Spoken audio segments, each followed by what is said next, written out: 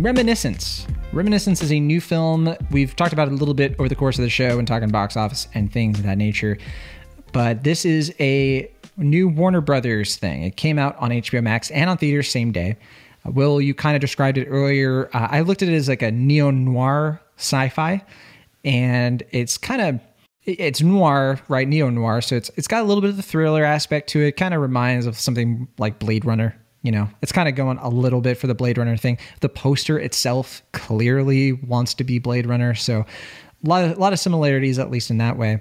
This was written and directed by Lisa Joy. This is her feature directorial debut. And I think people will recognize her as being one of the co-creators, writers, directors, and I think executive producers of Westworld, which is still going on in HBO. Have you ever watched Westworld? Well, I don't think you have you? I have seen the pilot season premiere episode. Okay. And I was like, yeah, maybe I'll keep watching. And I didn't keep watching. I gotcha. I watched the first season, and it was kind of hard for me to get through. I'm not going to lie. I watched 1 or 2 episodes the second season, and I dropped off. Now, that said, my family loves Westworld. They have long conversations about the show. They're big fans, so I think it's just a me thing that I'm not as into it. And also from Westworld, appearing in this movie is Tandy Newton. Yeah. And Angela Starafonen.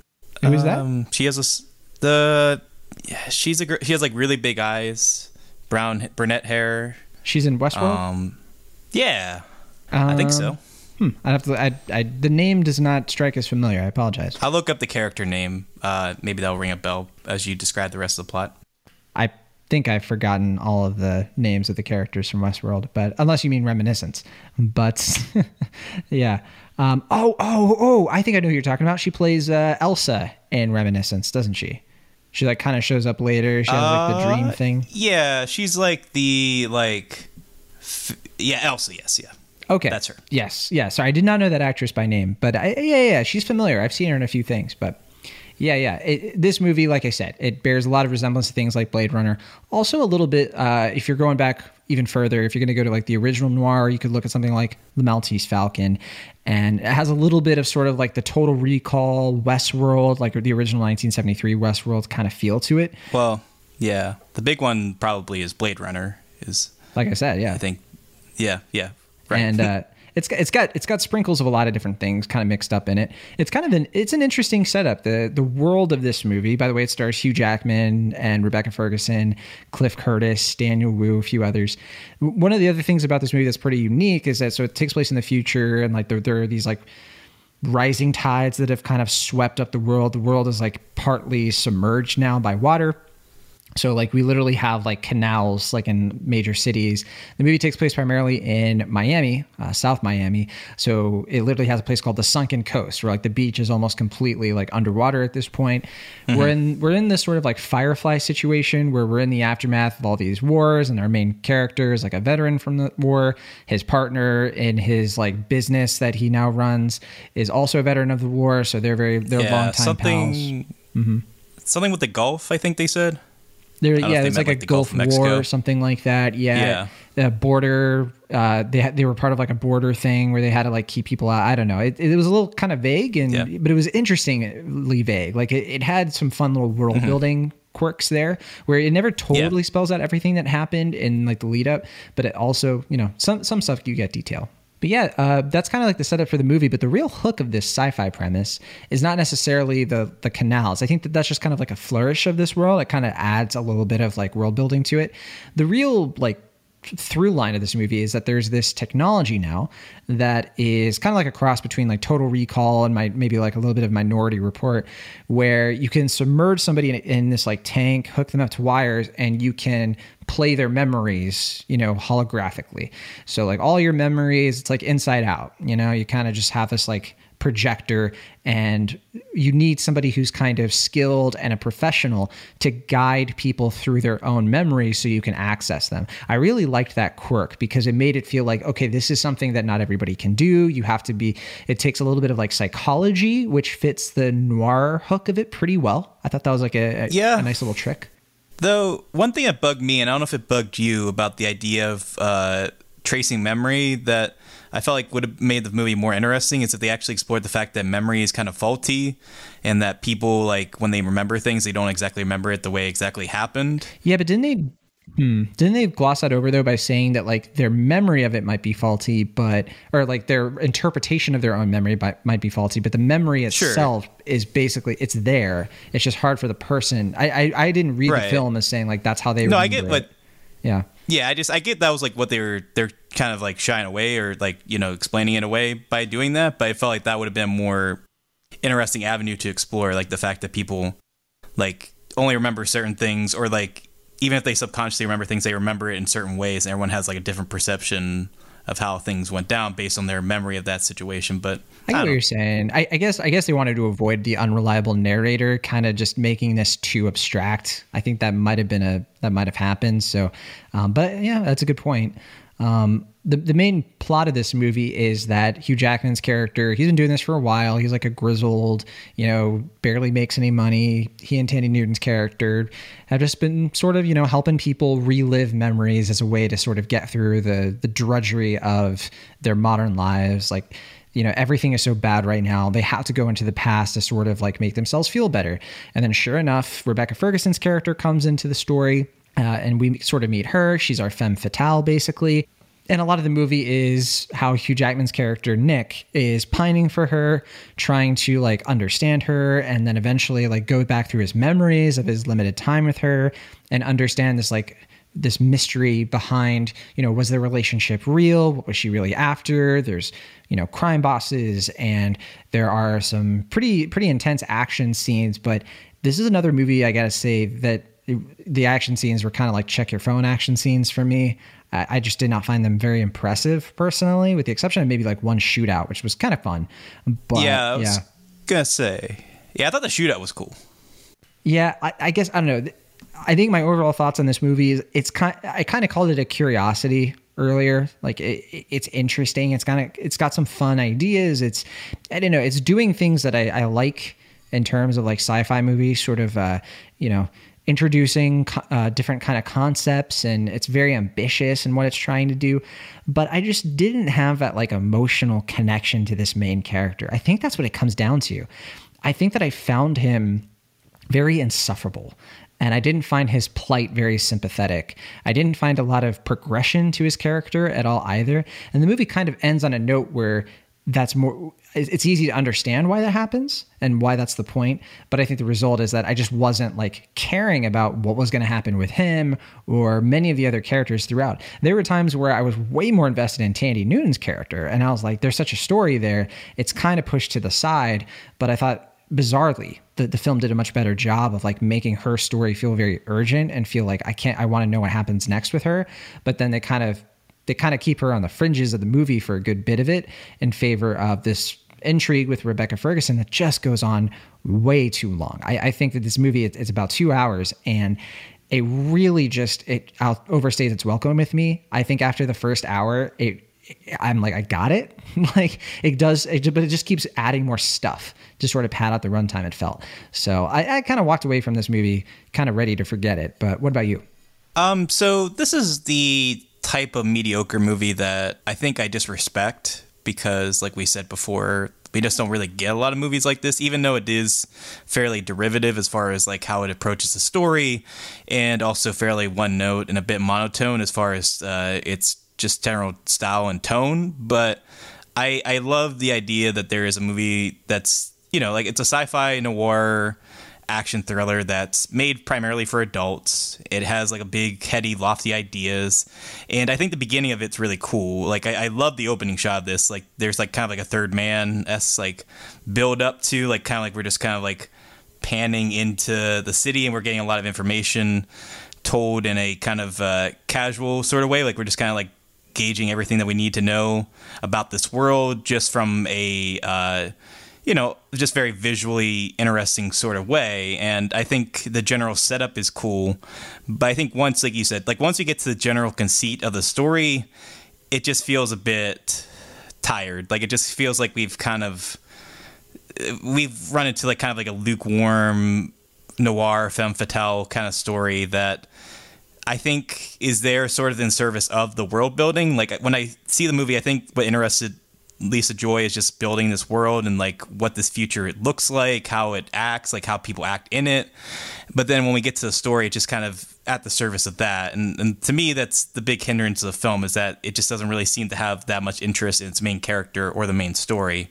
It's more interested in just building this sort of weird offbeat sci-fi world, which is cool. Like you said, I mean, you know, I love sci-fi worlds like this. I love interacting with them. And that was one reason I was glad I saw it on the big screen, just because, like, you know, it's cool to just kind of be immersed in something like this that's, you know, it just kind of feels like it's in touch with reality, but also like totally alien to it. And I think that stuff works. But when we actually get to the general main character and the love stories, it just doesn't really do much that is that interesting. I've heard a lot of people compare it to Strange Days, and I haven't seen that film, but I think it just kind of goes to show, like we said, like with that and Blade Runner, it's just kind of impossible not to think of other films where you're watching this, and I think that ultimately makes it too forgettable to really make much of an impression in the long run.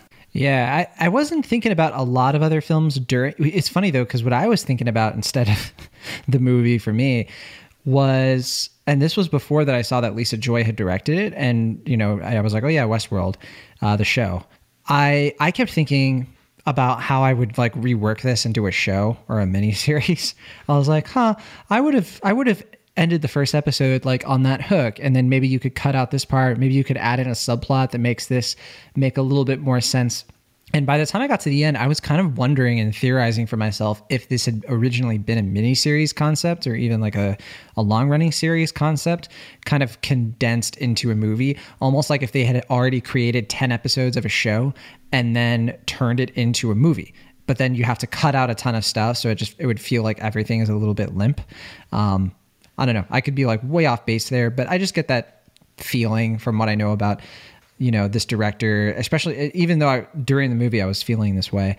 But that's all to say, it's not a terrible movie or anything. I agree with you that it's pretty mediocre, and there are things about it that I certainly responded to. I think that Hugh Jackman and Rebecca Ferguson, like they were in Greatest Showman, just have like get a room energy to them.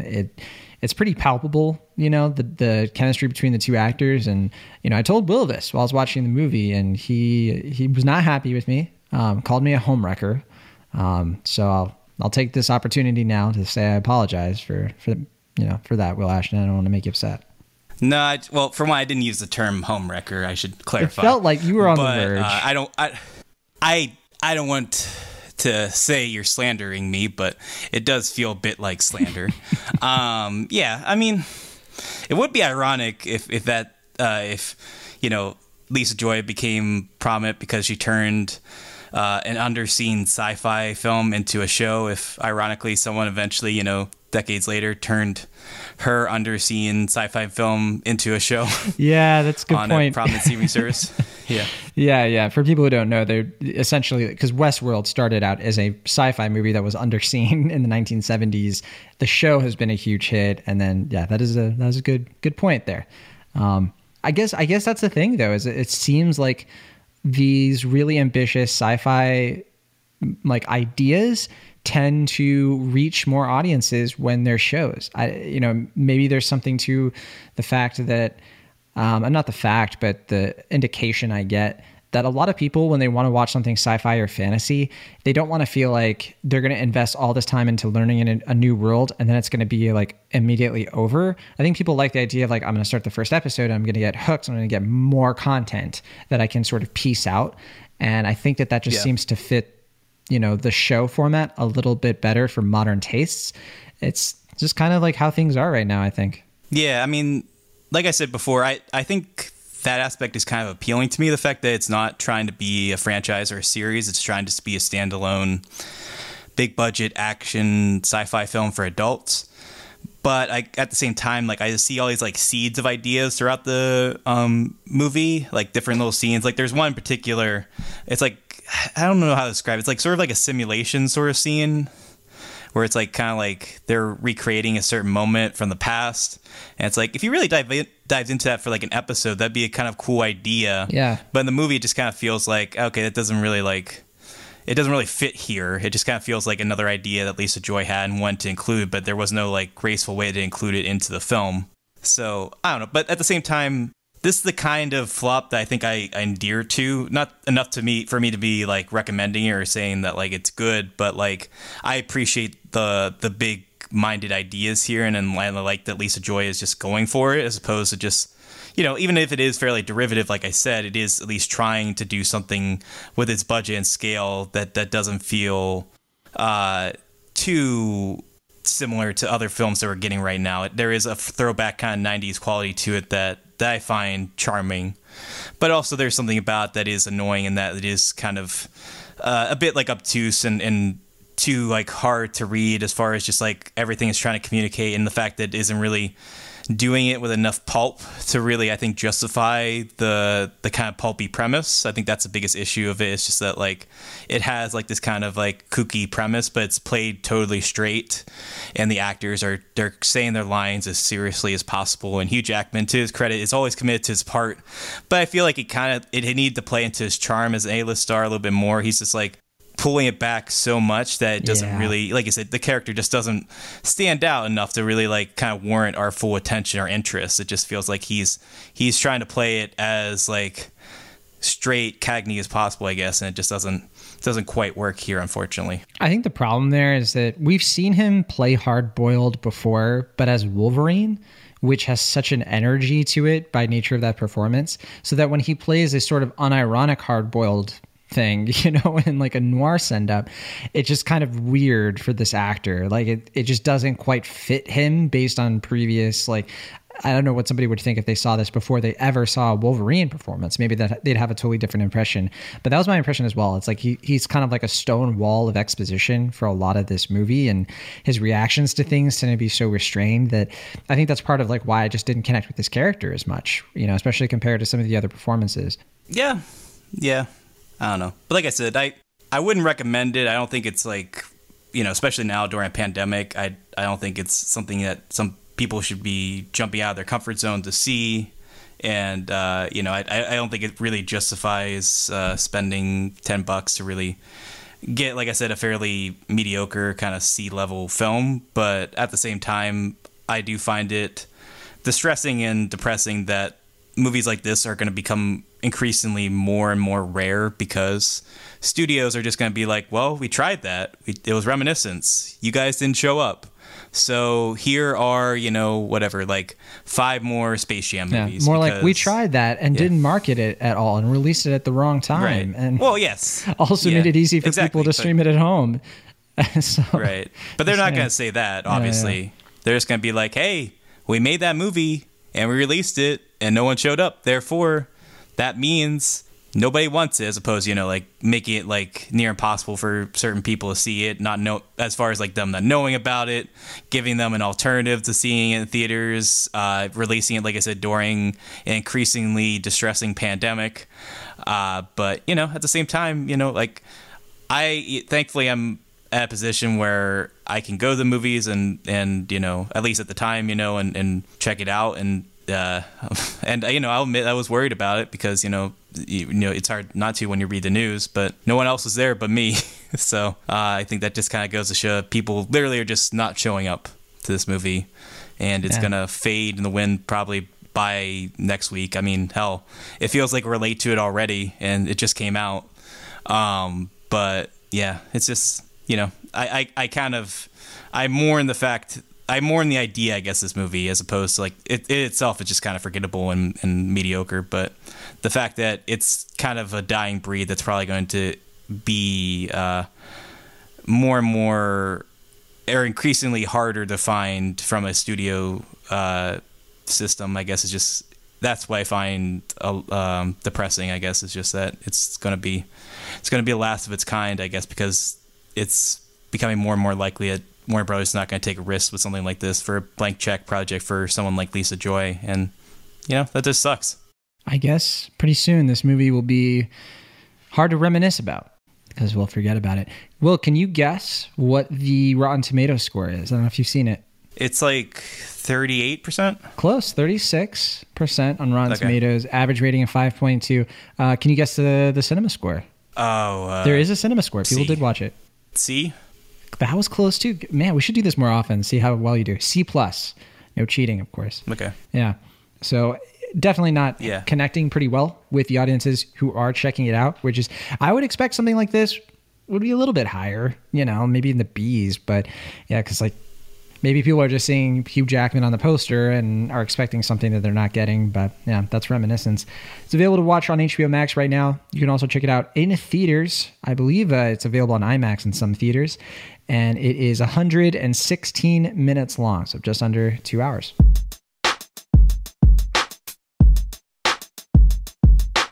Thank you so much for listening to our show. Be sure to subscribe to Cinemaholics on your favorite podcast app of choice or find us on YouTube. See you all next time.